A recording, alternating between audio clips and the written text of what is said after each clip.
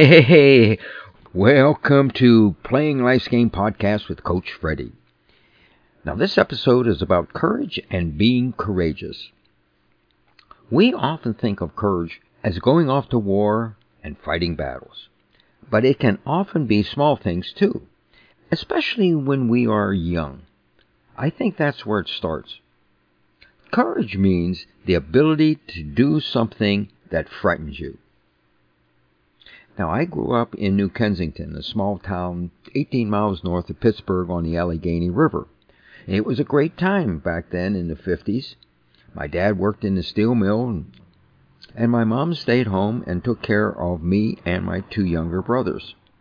My mom was great, and she was 18 when I was born. And when I became a teenager, she was still in her 20s, and she loved to dance. When my mom and dad went visiting friends, they would always end up dancing and having fun. So when I was about 14, she took me aside and says, "Freddie, learn how to dance, and all the girls will want to dance with you." That sounded good to me because I was starting to look at girls a lot different, and all the music was about romance and falling in love. So Mom and I got together in our kitchen, put on some rock and roll music, and she taught me the basics of the fast dance. And she called it the jitterbug, or swing dancing. It was the start of rock and roll back then. Fats Domino, Elvis Presley, the Dale Vikings, and all the doo-wop groups from the 50s in Pittsburgh. She taught me how to slow dance, too. The proper way to hold your partner, and how to guide your partner. We had to know how to slow dance and fast dance, because at the dances they played sets of slow and fast music. 3 slow dances and then 3 fast dances. My mom and I practiced, and after a few weeks, I was off to the dance. It was in a school auditorium. The girls on one side, the boys on the other. And after watching for a while, I had to muster up the strength and the courage to ask a girl to dance. And it did take a lot of courage, because, if she said no, there was a lot of rejection, and I would feel bad.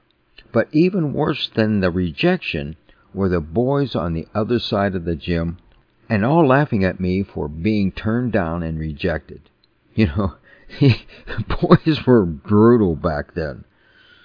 So, thinking to myself, turned down by the girl, laughed at by the boys, or the possibility of dancing cheek to cheek, close up, to music about falling in love with a girl of my dreams. Do I have what it takes?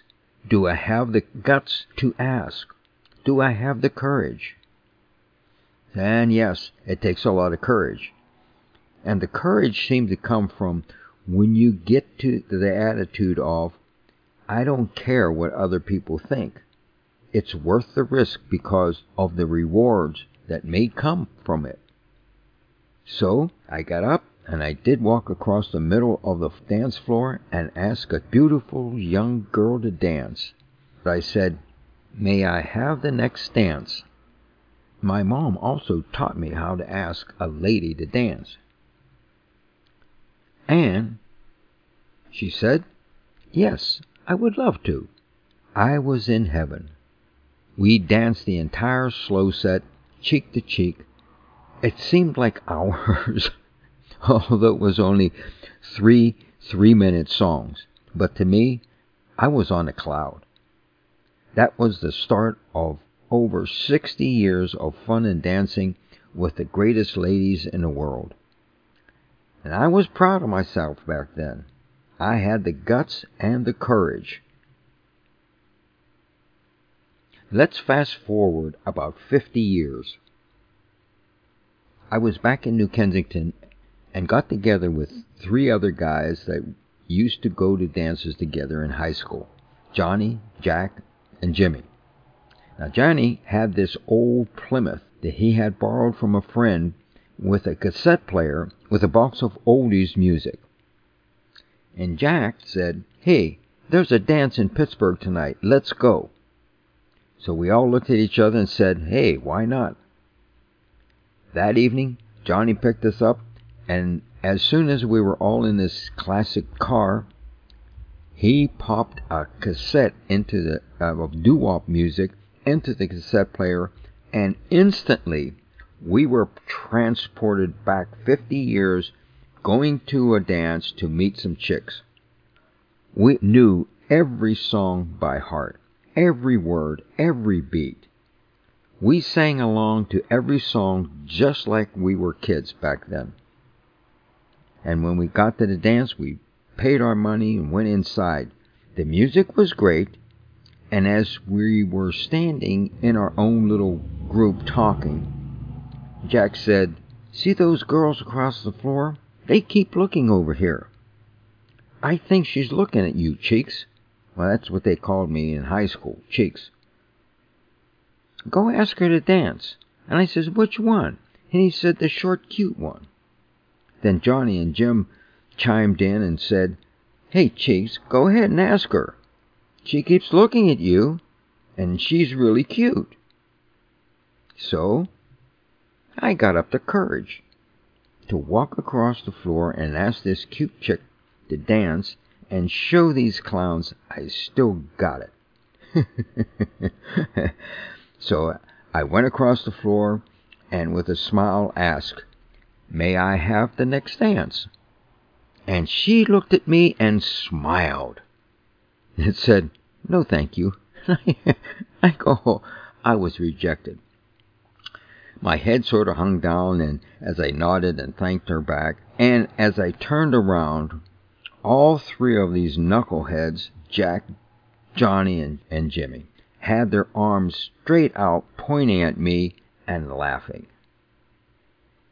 This was exactly the thing that happened 50 years ago in high school.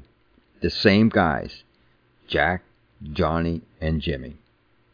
They got me again, and we all laughed about it and sang songs all the way home. It was a great reunion, bringing back some of the greatest memories we had. Courage. Even though we have the courage, sometimes things don't always go the way we want. And we have to face the consequences. Turned down by the girl, laughed at by the boys. So, the message here is have courage and treat everything in life as a game. From your business, from your relationships, from your marriage, raising kids, friendships, hobbies, sports, dancing, everything. Life becomes enjoyable and a lot more fun. So have a little courage. Hey, this is Coach Freddy, playing life's game, inspiring people to do things that inspire them, and bringing out the best in people. And remember, courage means the ability to do something that frightens you. So, keep on dancing.